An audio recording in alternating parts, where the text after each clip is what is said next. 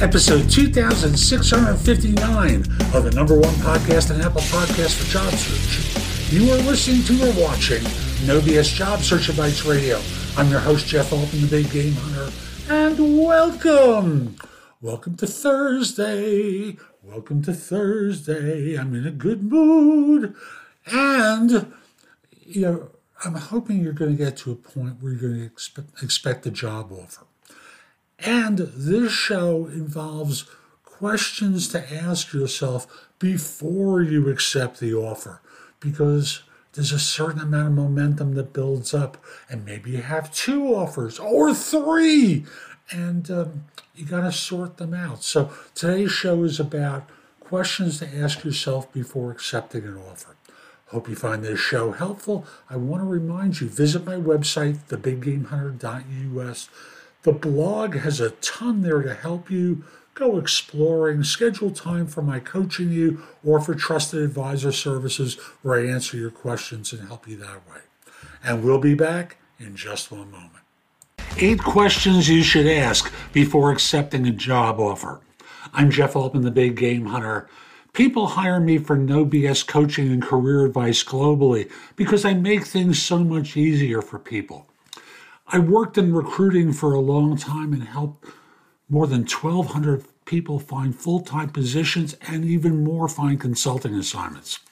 And one thing I learned over the course of my career doing recruiting, which I don't do anymore, by the way, is I helped people make quality decisions that it avoided some of the mishires that occurred. And I want to give you a number of different questions that you might ask that are going to help you identify, give you a greater probability that this is going to be a good fit for you when you accept an offer. Why do I say greater probability? Well, in much the same way as you're putting a good face on and trying to show off well for them, they're doing the same thing for you.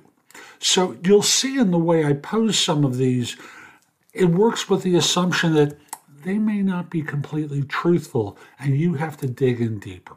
So the first question I want you to ask is, and this is really about asking yourself, what's your ideal company culture going to be like? What should the firm be like to work in, and what might you ask them in order to draw that out of them so you're not guessing, you're hearing from them what their culture is like. The second one is, what kind of boss do you want to have? What will they be like that is going to allow you to want to work for them? And what might you ask he or she that's going to help you figure out whether or not they are that person? The third is, what's going to cause you to walk away from an offer or from interviewing with them? What are the things that you just can't tolerate that are going to make you say no? Now, that could be something as they're not talking about the right money, or the hours are off, or the commute is too far. It's anything that you would consider a deal breaker, something that you just couldn't accept that's going to cause you to walk away. What are your absolute requirements? What are the things that you must have from this firm that's going to cause you to want this job?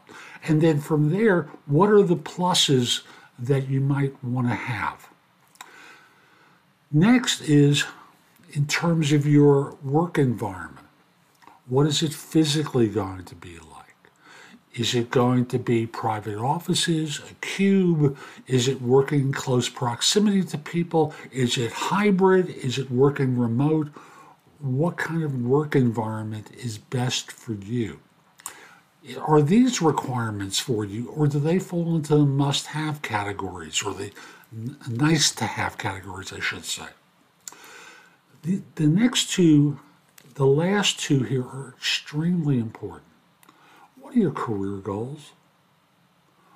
What is your career path? What does that firm need to provide you with to help you satisfy your goals? Now, I know they're always going to hedge and say, well, it's going to depend on your performance as to whether or not we can help you along these lines.